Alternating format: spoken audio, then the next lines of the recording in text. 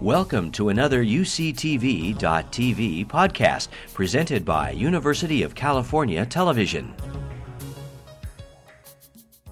Hello, everyone, and thanks for attending our fifth and final installment of Sit Down with Sabin, which is a weekly conversation in which Sabin Russell engages lab staff about the ups and downs of innovative science. My name is Dan Croats with Berkeley Lab Public Affairs. You can catch this conversation as well as the past four on our YouTube channel, which is YouTube/Berkeley Lab. The previous four ones we've run over the summer are already uploaded, and this one should be up there within a couple days afterwards. During this conversation, we certainly want to hear from you in addition to the conversation that will be taking place on the stage. So during the Q&A portion, which takes place the latter 15 minutes or so, please raise your hand and we'll send a microphone to you. We're videotaping this, so we want to make sure that we catch your question for our viewers to hear at a later date. A little bit about our moderator, Sabin, before I hand the mic over to him. He came to Berkeley Lab last year after a long career as a Bay Area health and science reporter. This included 22 years at the San Francisco Chronicle, freelance work at the New York Times, as well as a fellowship, science journalism fellowship at MIT. During his career, he's best known for his work covering HIV and AIDS in Africa and the U.S. He also covered a range of other topics, such as the tsunami in Sri Lanka and the Columbia shuttle disaster. So he has a wide range of experiences to pull from as he has these conversations on stage this past summer. Right now, he's employed in the Creative Services Office here at Berkeley Lab as a lead science writer, in which he can work with anybody in the lab staff to develop really cool content for a website or proposals and things like that. So if you have any ideas for Sabin, please grab them after the talk, and I'll now hand the stage over to you. Thank you. Thank you, Dan. And thank all of you for coming here. As Dan said, this is the last of this particular series, this experiment we have as a conversational style presentation of what's new and interesting and important in the lab. And part of the structure of this is that in this conversational format we don't allow PowerPoints, the usual crutch of researchers who are presenting on stage. And we think that it helps to sort of like an impending execution, help concentrate the mind. And in a way, it's a kind of discipline to use our own words to describe sometimes very complex things to a general audience. Is a useful way of clarifying our own thoughts at times. And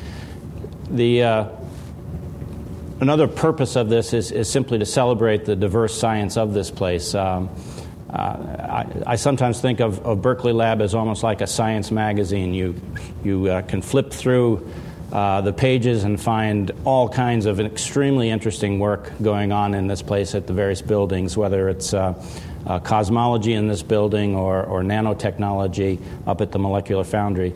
And I think if you just look at the 5 programs that we've had so far, it reflects the extreme diversity of topics we study here. We started out with David Schlegel talking about the hunt for dark energy. And then we had Venkat Srinivasan tell us about the future of batteries. Margaret Torn then came on and talked to us about the carbon cycle and the microbial communities in soil and the role they play in the carbon cycle. Just last week we had a very interesting presentation that was a little different in that it was not a bench scientist, but a business school graduate and a person who is an expert in studying human behavior, Marion Fuller, talking about how do we persuade people to buy into the energy-saving technologies that we're developing here. And today we're going to be talking about biofuels. And we're extremely lucky to have here today Henrik Scheller. Dr. Scheller comes to us from Denmark. He got his PhD from the Royal Agricultural University in Denmark. and then had a career as a professor at the University of Copenhagen, and then came to Cal for a career as a professor of plant biochemistry at Cal. In 2008, he joined the lab at J-Bay, where he is now vice president for feedstocks at the Joint Bioenergy Institute. And he's also director of cell wall biosynthesis, and he's a senior scientist at Berkeley Lab. I'm extremely pleased to present to you Dr. Scheller.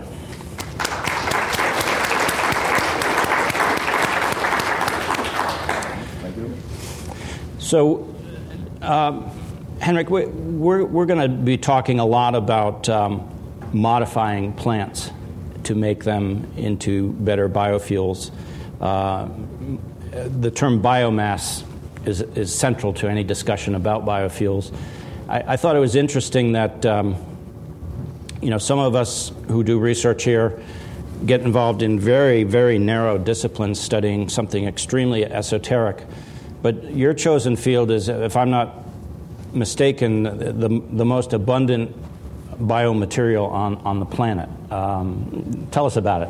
Yeah, biomass is the most abundant living material on the planet. It's what makes up most of the trees and the plants that we have around us, so especially in the forests around the world.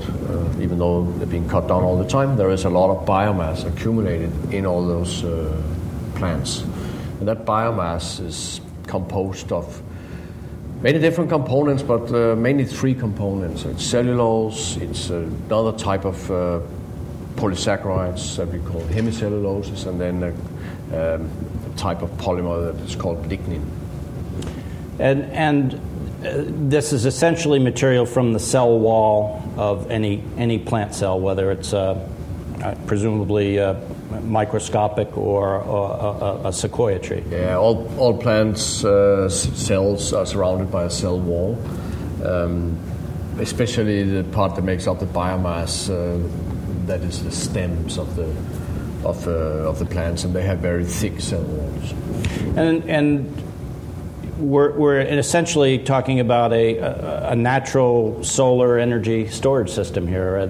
It's solar energy that is through the process of photosynthesis makes this material, and in an effort to create biofuels out of this biomass, I understand we have a pretty high bar to clear. Because why? Well, plants didn't evolve to be easy to convert into biofuels. The cell walls that we're talking about here, they are very complicated structures with many different types of polysaccharides that are interacting with each other in complicated ways. And it's really, the plants make them so that they're difficult to take apart, so they can last in trees. The sequoia tree you mentioned, other trees that can stand there for thousands of years without being degraded. That's their purpose in nature. We want to degrade these cell walls into sugars that can be converted into fuels by fermentation. And degrading those cell walls into sugars in an economically reasonable way is a big challenge.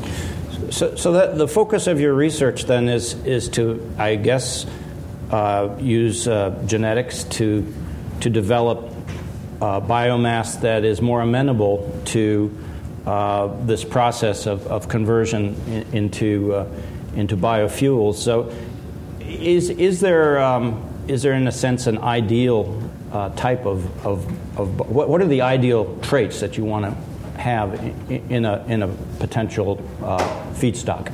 Yeah. So for good industrial process of making biofuels, we really want plants that are high yielding and are resistant towards stress in the nature, cold or salt or drought or from pathogens. So these are very important traits that you want in a biofuel crop. But in J-Bay, the Joint Bioenergy Institute, we are focusing on the downstream traits. So the traits that make it easier to deconstruct the biomass into sugars and ferment them into fuels. That's the focus that we have in J-Bay, because that allows the feedstocks group that I represent to interact with the other groups in J-Bay, which make the deconstruction and the fermentation.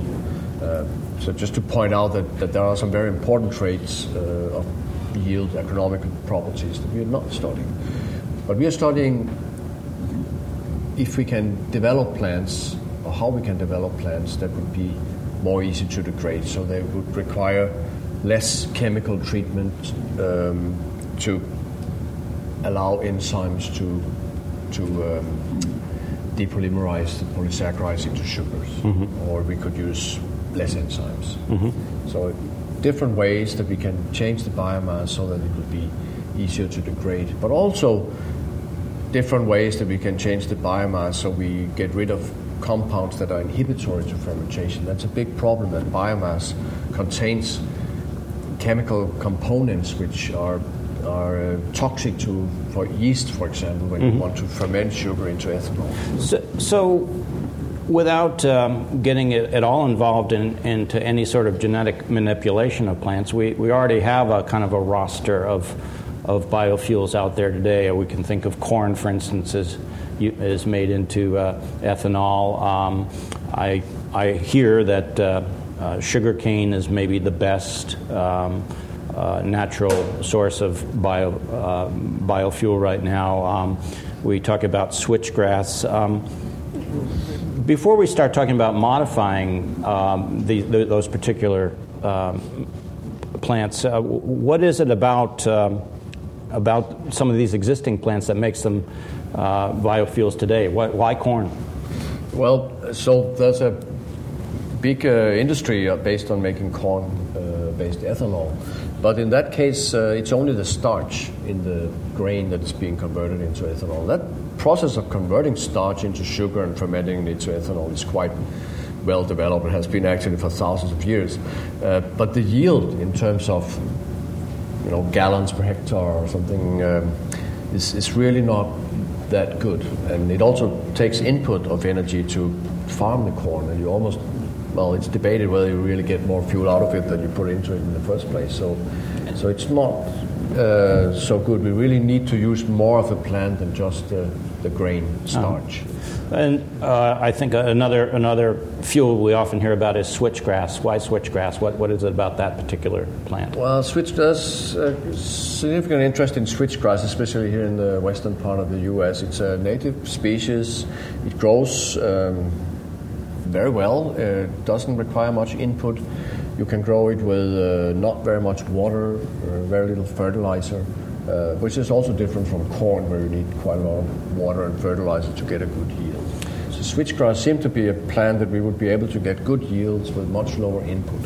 And is it, I presume that switchgrass, you're not necessarily competing with food uses of the land that would be used to grow corn? The hope and the stated goal of Department of Energy to develop bioenergy crops that can grow on what we call marginal land, so land where we would not now grow food crops.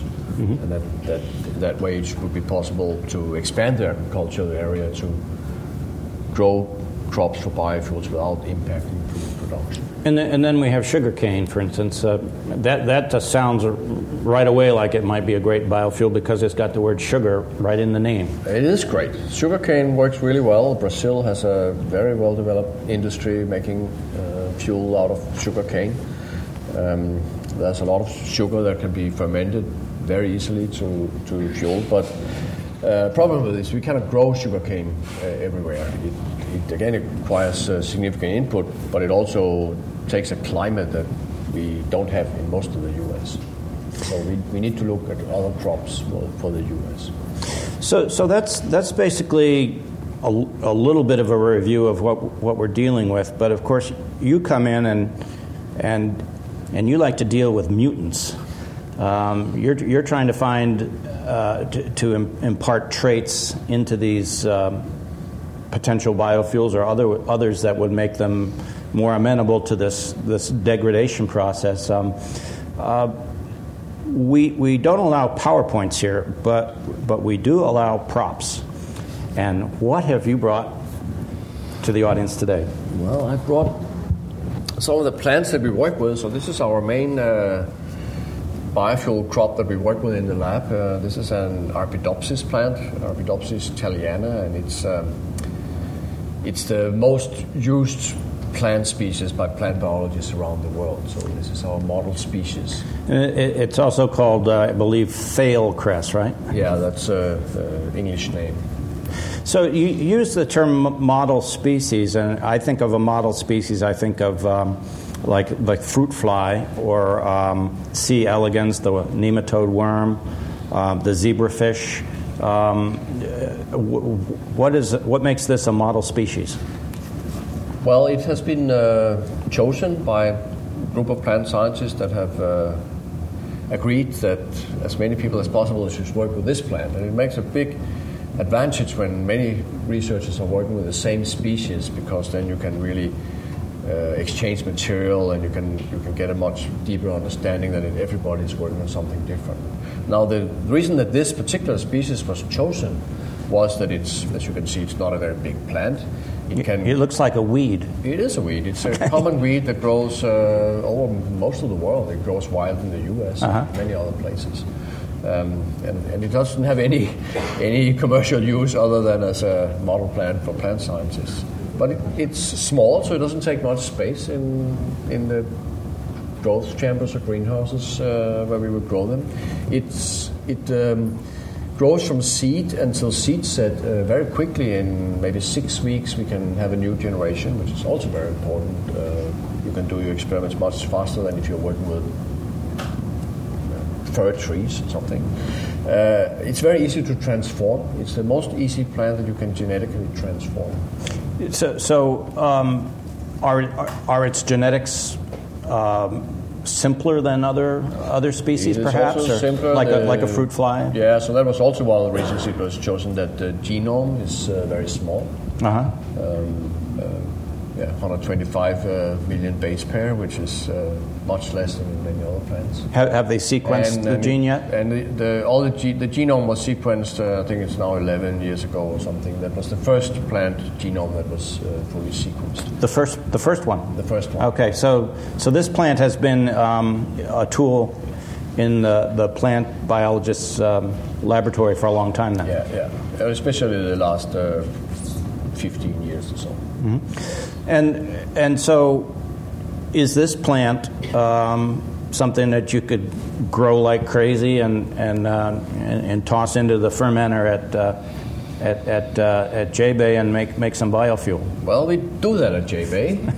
We do grow them as crazy, and we harvest the plant material and we make biofuel out of it because this is our model plant. But you wouldn't get very many gallons per hectare if you would grow these on a commercial scale. So it is only for us a model species. We want to find out ways to modify plants. We are confident that Arabidopsis is not different from the real crops that we would want to use. And if we can demonstrate a way to make Arabidopsis a better biofuel crop, then that would also work in the real crops. So essentially you're using this model species to learn about the gene functions of plants, because we don't have that down yet. I gather. No, it's quite for me. It's really amazing, and that's one of the reasons I got into studying plant cell walls in the first place. That this is the major material in the living world. The cell walls, they make up, as we just talked about, the largest part of nature, living things in nature, and we don't know how they're made. When I got into the field, we really didn't know any of the genes that make any of the polysaccharides in the cell wall. Now we know some more, but there's still a lot of things we don't know. And most of it we don't know. So this, I think, is a very interesting challenge in itself. Is there enough homogeneity among plants in the plant world that a gene that you find a function for in this thale cress? I'm not gonna try a Arabidopsis. Is a gene function that you find in this plant transferable to say, sugarcane or sawgrass or some other potential biofuel? Yeah, it is, and we can see that now where several other plant genomes have been sequenced. You can take a gene from rice and put it in Arabidopsis and it will work, and the other way around, or from a poplar tree and it will work in Arabidopsis. So these things are very well conserved. When we just look at the individual genes, we know that and that they function. We are not looking necessarily only at single gene traits, but also making more sophisticated engineering we can talk about. And we still have to prove that they will work in other plants, but there seems to be so much conservation in the way plants function. So even though it doesn't look like a tree, it's not that different really. Well, the science of genetics pretty much started with plants, and grafting is a very common practice in agriculture. Are plants any easier to genetically modify than animals or bacteria? Well, bacteria are easier to modify. They're easy to transform because they grow so fast. You can do it quickly. Plants it depends on the plant. Arabidopsis is pretty easy to transform. We just take plants a little bit younger like this and dip it into a solution with genetically modified bacteria, and then the plant becomes genetically modified too. So it's very easy with Arabidopsis. Do you work with the seeds or with the plant tissue? Well, you take the flowers, so then the seeds that will develop from those flowers will be genetically modified. That's how we do it, and it works very well with Arabidopsis. But it's not always that easy. The switchgrass that we talked about, it's a lot more complicated to genetically engineer. So the term traits is often used when you talk about genes. If you could modify a plant to make it more amenable as a biomass biofuel, what are some of the traits? I think you mentioned density. Why is density important? Well, if you look at that, does not look very dense. No, well, it isn't.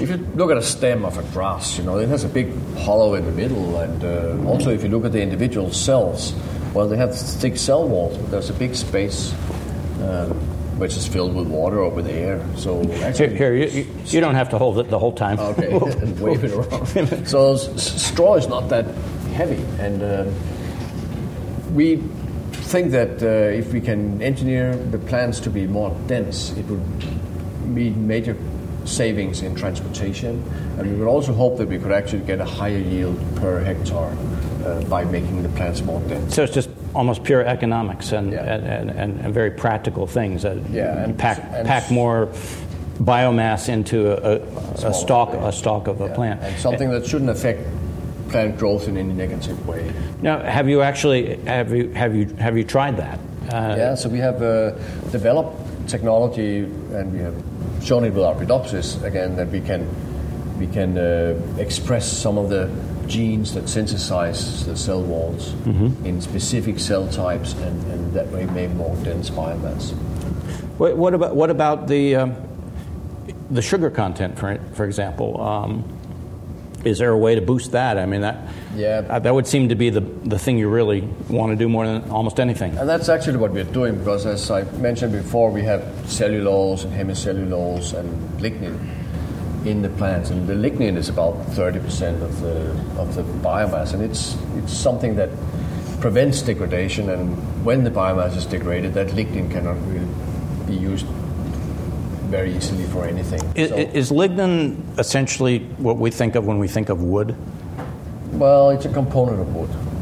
It's about a third of the wood mass. So if I took away the lignin, if I genetically stripped the lignin from a tree, what would happen to that tree? Yeah, that would be, in theory, a very good feedstock for biofuel production, because it would be easy to degrade.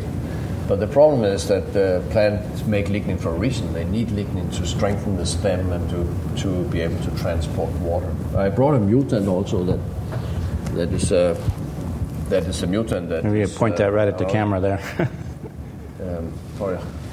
Is that a mutant of this? So this is a mutant of Arabidopsis, but this is one where those cell walls have been modified in a way so that they have low lignin and low hemicellulose content.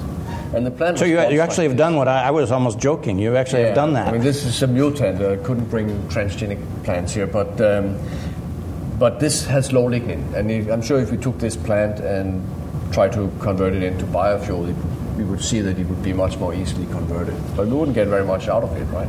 It doesn't look very happy. But we have found a way where we can take plants that have reduced lignin or hemicellulose naturally, like this one, and then we can engineer them so that we put back this lignin or hemicellulose only in specific cell types. So instead of putting it back everywhere, then we would just make the wild type again. But we can put it back in specific cell types so that the plant will look like the wild type but still have very low content of lignin and hemicellulose. And if we, in addition to that, we increase the density, well, then we have already changed the plant in several ways that will all make them much better for biofuel production. We've done that with our Pedopsis. Now, when I think of JBay, I often think of some of the work they're doing with bacteria to genetically engineer them to make it easier for them to eat this stuff, to break it down. I guess it all in the end has to do with enzymes. Are you involved in uncovering enzymes that may play a role in either strengthening or weakening cellulose in these plants? Well, we work closely together with the enzyme group in JBay. We are not directly involved in discovery of new enzymes, which they generally find from microbes. But we use our plant material to test with their different enzyme mixtures. And I'm just kind of thinking here about some genetic engineering things that go on with plants, and I think of a product like Roundup, the weed killer. They sort of genetically engineer a plant to be resistant to survive Roundup, and then they can spray the weed killer on, maybe less of it, kill all the weeds but not kill the plants. Is there any kind of synergy that you can develop, say, develop a plant that looks like an ordinary piece of switchgrass but has some sort of genetic flaw in it that makes it vulnerable to a particular enzyme or genetically engineered bacteria? Can there be some synergy in the two genetic engineering arms, one to break the stuff down and the other to produce it, and make them work with each other? Am I making any sense? Yeah, absolutely. We think along those lines as well. So we're making modification to the polysaccharide, and that those altered cell walls may require a different mixture of enzymes for the optimal degradation. So we work together with the deconstruction people on that.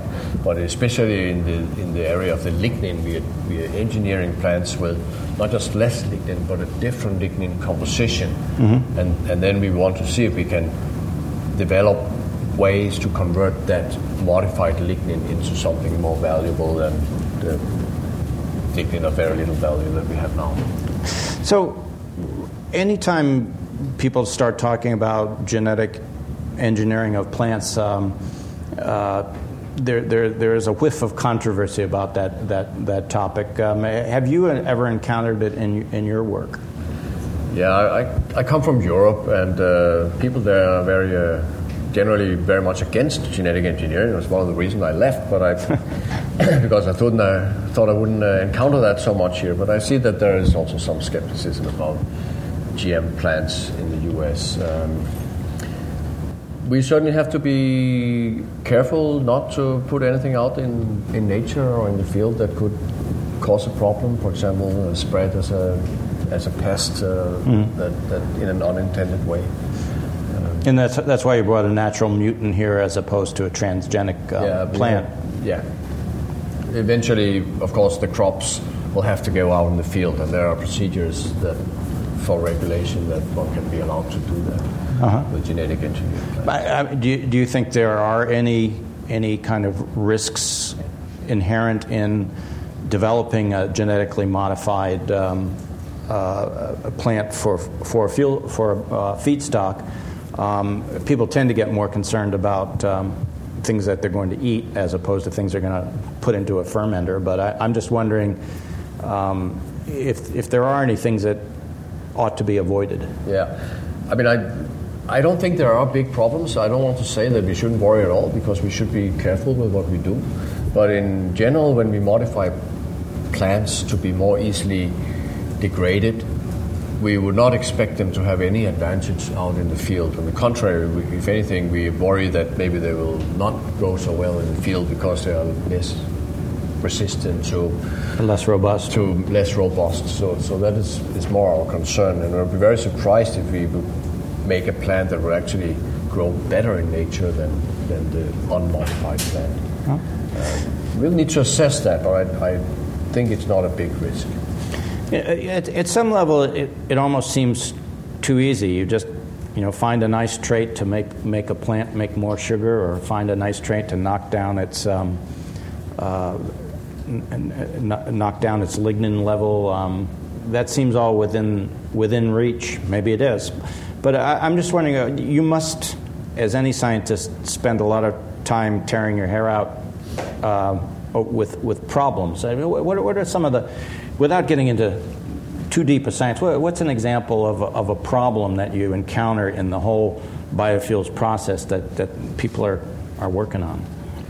We work on several different traits, and it's always, the general problem is that plants evolved to make cell walls that are really good to protect the plants against the environment, against organisms. So whenever we try to perturb that, we run into a risk that the plant will not grow as well. And you can see that here with this one, that it didn't grow very well, right? So we need to make sure that the plants that we modify still grow as well as the unmodified plant, because otherwise we will have a yield decrease. You're taking on several billion years of evolution, I guess. Yeah.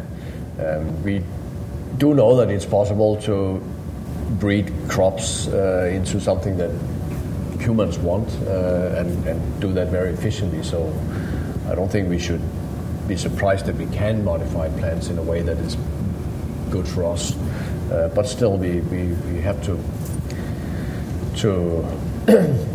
always ensure that the plants will grow well. But we are working with several different traits. So one is the lignin and the hemicellulose, the density. We're also working with inhibitors in biomass, as I mentioned before. Inhibitor, is that the acetic acid thing? Yeah, tell the audience about that problem. So plant biomass, especially from woody plants, has a lot of acetic acid. That's part of the polysaccharide. So is that more or less like vinegar? Yeah, it's like vinegar. It's not liquid, it's esterified, so it's bound to the sugars. But it has several effects. One is it makes it more difficult to degrade the biomass, because there's acetic acid side groups. They make it more difficult for the enzymes to degrade the polysaccharide. So that's one thing. But when it gets degraded, then all this acetic acid is released, and it's very toxic to some microorganisms. So if you would use yeast to ferment biomass, degraded biomass into, say, ethanol, then that yeast will be very much inhibited by the acetic acid that's present in the plants. So this is a problem, especially with woody biomass. So I guess there's two ways to deal with that. You can make some yeast that can handle the acetic acid, or you could engineer a plant so that it has less of it locked up inside it? Yeah, we try to do both at J-Bay. I guess you could do a third thing, which would be not to use yeast, but use another organism that is naturally resistant to acetic acid. And we actually try to do all those things in J-Bay. So we don't know which one is the right solution, and we have to try different things and see which one. And maybe none of the methods will go all the way, and we have to combine them to get the best. The word J-Bay is used a lot around here. A lot of people think J stands for J. Kiesling, but it actually stands for Joint Bioenergy Institute. Who's in the joint? Yeah, so Berkeley Lab is the host institution, but there are 5 other institutions involved. So this is Lawrence Livermore National Lab, Sandia National Lab, UC Berkeley, UC Davis, and the Carnegie Institute. Palo Alto. When you're working down there, I mean, are these other partners a constant presence, or does it feel pretty much like it's just Berkeley Lab there? No, there are people from all these different institutions in the building, and this is one of the ideas we had with JBay, that everybody should be in the same building, not like a typical consortium between different partners where everybody's still working their home institution, just having a joint project. We wanted to have not just a joint project, but a joint space. So almost everybody, with the exception of some people in UC Davis, they are in the same building in Emeryville. We meet them every day, work together. I understand that not connected to JBay, but in the same building, they're opening up a pilot plant to test biofuels. Are you going to be involved in that in some way? Well, it is not directly connected to JBay. But so we're on the 4th floor, and it's on the 3rd floor. It's funded by Department of Energy, and it's a demonstration unit that other DOE institutions can use to test in a pilot scale biofuel production. Of course, JBay is one of those groups of scientists that's interested in using the PDU to test some of our things at a larger scale. But it doesn't belong to us. is Advanced Biofuels Processing Demonstration Unit. Process demonstration. So it's kind of like a little bit like a pilot plant to make. It's like a pilot plant. So there'll be some synergy there too. One of the things I like to do in this format, because there are even high school students at these presentations, is ask you a little bit about how you got into your field. You have a very interesting field, plant biochemistry. But how did you get? Were you always interested in plants? How did you get started? Well, actually, I was interested in animals, and I was educated as a zoologist. And then I had to find a good project to work on as a zoologist. I got interested in how insects interact with plants and tried to see if I could use that in a practical way to study pest resistance and pest control. So that naturally got me into plants. And I found that then it was, I wanted to use some of the more modern methods, modern at that time when I was young, of molecular biology, and it was very hard to do in this insect-plant interaction field. So I skipped the insects and just focused on the plants. Just focused on the plants. It's been really, and the rest is history. Yeah. So is there a particular goal in your mind that you would like to achieve, in the near term, in the next 5 years, that you think is reachable? And is there like a certain benchmark in terms of reduction of acetic acid or increase in density? Is there some mark that could essentially show your progress and make you feel good about your work? Yeah. I'm sure you feel good about it now. I feel good about my work. And we have made a lot of progress in the 3-4 years that JBay has been running now. So we have already made plants with less acetic acid. We've made plants with less lignin, with higher density. I would really like to see some of those technologies being successful in real crops. And I think that would prove that our strategy has been the right one and that it actually can make a difference to the American society and to the world what we're doing. And I'd like to see that happen. We're already working together with some companies to try to make that happen. We don't think that it is our job in JBay to directly make the crops. We want to demonstrate the principles and then either pass them on to commercial partners or work together with them. So you're creating the tools. Yeah. And I'd like to see them work. and what sort of time frame in the distant time perhaps do you think it'll be before we actually develop some powerful biofuel feedstocks with this technology that will be generally recognized as doing the job? Well, it takes a long time. I think that with the work we do now and with our partnership with the industry, we can probably demonstrate some of these technologies that they work in crop plants, say, in the next 3-4 years. 3 or 4 years. But that doesn't mean that we're going to have then those companies, once they have seen that the principle works, they will have to breed these traits into their elite varieties and to make different varieties, to test them in different regions of the country, like plant breeders do. So there we're talking 15 years probably. Well, every time that we've opened this forum up to questions from the audience, we usually get some very good ones. And if we have microphones available, if you just raise your hand, the people with the microphones will see you, and we'd love to entertain some questions from the floor. Good afternoon. My question is on the growth of the plant. Does it have to be in the United States? Is there a control question or a transportation question? Because the regions that sugar has traditionally been grown, other than Southern America, has been international. I think I didn't get the question, whether the plants have to be grown in the United States? In essence, yes, because traditionally sugar's grown in South America, and I'm not remembering my history very well right now, but it's traditionally been grown either in the southern part of the U.S. or in other outside of the U.S. So the question is, for these genetically mutated sugars that you all are working with, is it a requirement to grow them in the U.S.? Yes. It's our mandate from the Department of Energy to work with something that is relevant for production of the biomass in the U.S.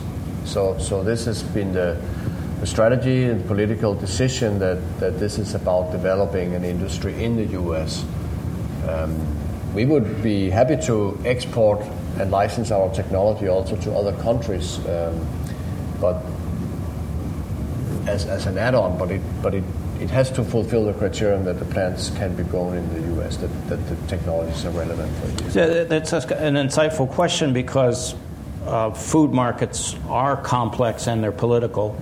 And we don't grow a lot of sugar cane, for instance, in the United States. It could be simply that we don't have the climate for it. But for that reason is developing some genetic traits to boost sugar cane sugar content, perhaps a lower priority than another crop.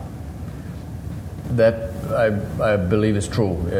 It's also, again, it's not part of the project that we have funded from DOE, but it would be considered a bit marginal to the idea of making biofuel production in the U.S. Interesting. Have some other questions out there? I think in the center I can see what might be a hand up. It was. Hi, gentlemen.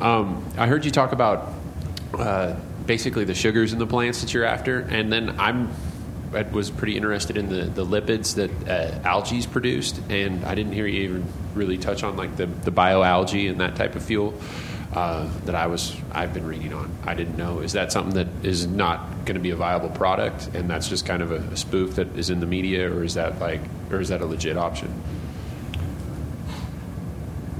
What do you say? Whether algae will be? Is algae in the running for one of the top plants that we could potentially use as a new fuel? Yeah, I'm not an expert on algae. I know there are a lot of people working on it, and the algae, they have the advantage that they can very efficiently accumulate lipids, which can be converted to fuels quite easily. I also know that there are some technical issues with how to actually grow the algae and harvest them. I don't think it's one or the other. I think that the whole issue of getting energy and substituting petroleum with other fuels and other fuels and other energy sources requires more than one solution, and probably a combination of algae and biomass and wind power, and we need all of them. He raises the point about lipids, which are basically fat-producing fat cells or globules of fat, and to my mind, that sounds like it's more combustible. I think of a eucalyptus tree as a kind of an oily tree. Are there plants that produce lipids that might be genetically modified to produce a lot more lipids, or is it basically mostly a sugar game? No, there are plants that make lipids, and it's interesting. It's something that we are thinking about, although our current funding doesn't really allow us to explore that in a lot of detail. But a lot of plants accumulate lipids. They do it in the seeds, and you can make biodiesel out of that. And canola oil, and I mean, I guess a lot of biodiesel is. Yes, comes from. The problem with it is that all the oil crops that we have, they have a quite low yield per hectare. So whether you measure the amount of oil per hectare or the gallons of fuel that you get per hectare, it's not that much. So we don't have the really efficient biodiesel crops, but plants obviously have the capability to synthesize lipids. So it might be possible to develop plants that could actually make a lot more lipids. And you could imagine that it was not only in the seeds where you normally find lipids, but what if you had a potato that had a lot of lipid instead of all that starch? Potato-powered cars. That might be. It could happen. That might be possible. I mean, there are trees that accumulate a lot of lipid-like molecules in the stem. Very interesting. I think there were a couple of hands up in the center. The people with the mics probably have a better sense of where the questions are coming from. My question is a little bit different from the previous two, and I'm sure we'll come back to the science in a moment. But JBay is a very interesting organization, as you described, of 5 institutions, but the scientists are working together collaboratively in the same space. Would you share with us perhaps 1 or 2 secrets to the success of these side-by-side collaborations? What's made them so successful?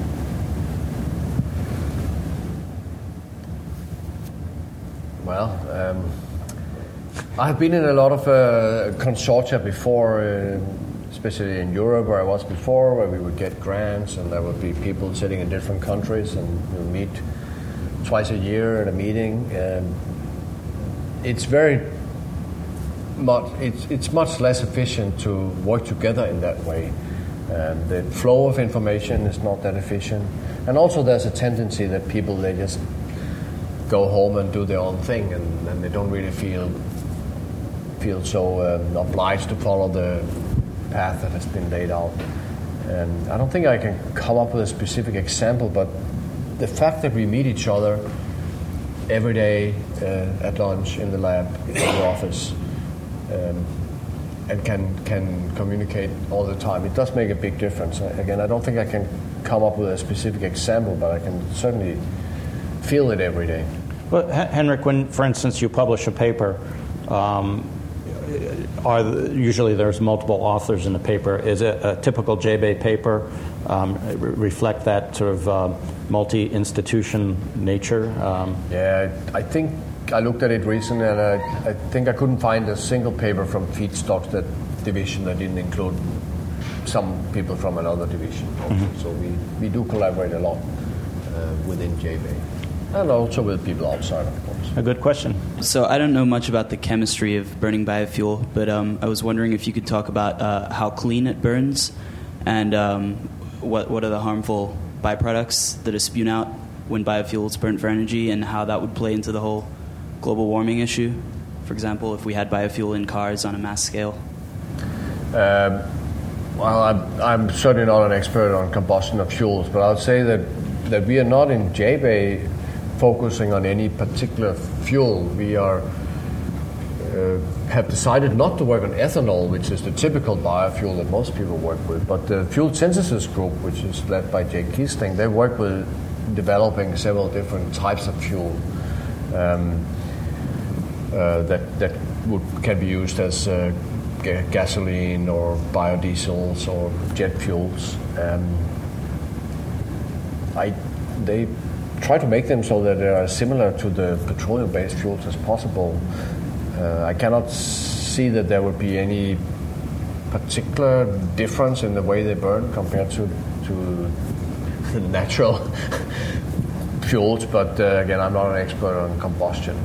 Do plants impart different impurities into a fuel, or is that by the time you get to a fuel, have you basically chemically removed? Yeah, that's the point. I think by the time we would get to the fuel, we wouldn't have those impurities with the fuel anymore. We need to purify the fuel after the fermentation. Because when a biofuel diesel truck drives by, I swear I smell French fries, for instance. And so I'm just wondering if we come up with your potato car, if it's going to smell like a spud.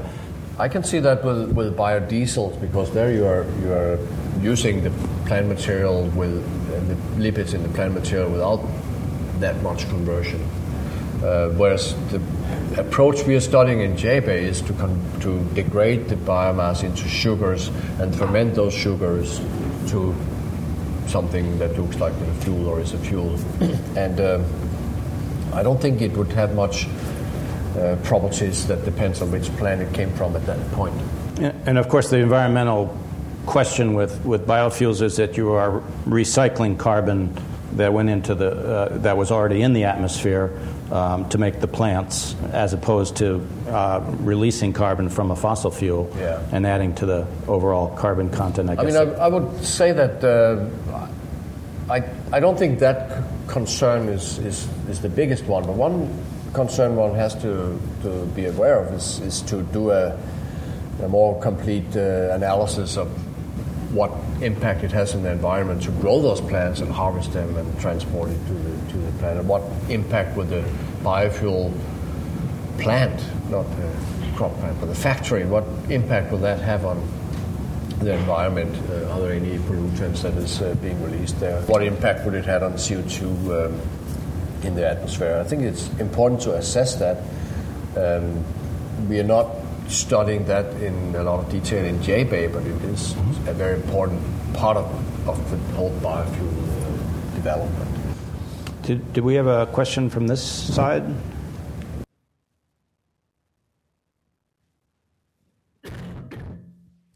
I was wondering if there were any limits to the efficiency of photosynthesis, both in terms of simply solar energy converted to plant material, or in particular the cellulose or other materials that you would use to produce fuels.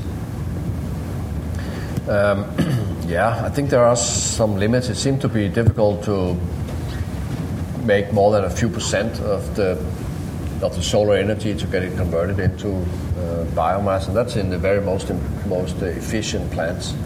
Maybe they can do 2%, 3% of the solar energy that is converted into biomass. So most plants have much less than that, but that's probably what you can get. And there are some fundamental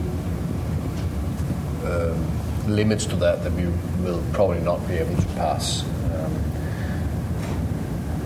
I don't know how far we can go. It's another study of the efficiency of photosynthesis. I think it can be improved to some extent, but we won't be able to use all the energy. It will always be in the single-digit % that we can capture. I'm sure about that. We probably have time for maybe two more quick questions. Yes. When you were talking about releasing the plants into the wild and being careful they didn't become pests, you had said you'd be surprised if they were anywhere near as efficient as sort of the non-engineered plants, because you were introducing flaws. Can you talk about what sort of would be, in terms of inefficiency and crop reduction or yield, what would be acceptable and what you're looking at the moment, if you know? Well, we have made a techno-economical model where we can model the economic impact, which at the end of the day, it's dollars per gallon that matters. So if we make a plant that is much better degraded and can use much less enzyme and everything, well, we could probably take a 10% hit on the yield. If our improvement is not so good, well, we don't want to take any hit on the yield. And you can calculate that. I mean, we have models to do that, so you can't answer it with a single answer. We are basically at the point where we are studying our model Arabidopsis plants here. We are going for traits that don't have any effect that we can observe on the yield. But again, at the end of the day, one has to do a real study in the field to see what the yield will be. This is kind of a follow-up to the previous question. You kind of laid my mind at rest that genetically modified plants would not necessarily be a risk. But what about the enzymes that break down lignin?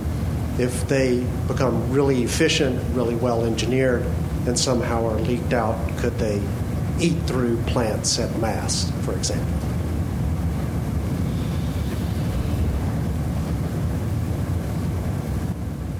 We have a hard time finding a very efficient enzyme. I mean, nature has had a long time to try to develop enzymes that are more efficient in degrading lignin and biomass, because organisms that live on plant material, they benefit a lot from that. So I think it's very hard actually to make enzymes that are a lot better. We can make enzymes that are a little bit better, especially if we try to make enzymes that are better on pre-treated biomass. So if the plant material had already been treated in some chemical way, that the enzymes will then work more efficiently. They don't work that much better if you just take plant biomass that has not been treated in any way. We would be very happy if we found such an enzyme. Very happy. That's a good couple of words to end not only this presentation today, but our 5 program series. I want to thank Henrik Scheller for a very interesting lunchtime conversation.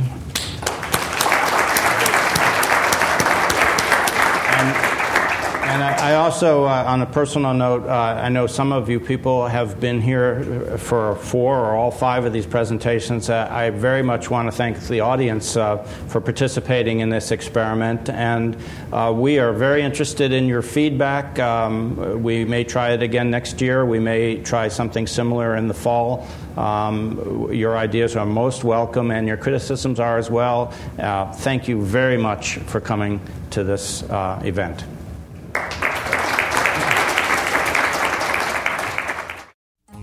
You've been listening to a podcast by University of California Television.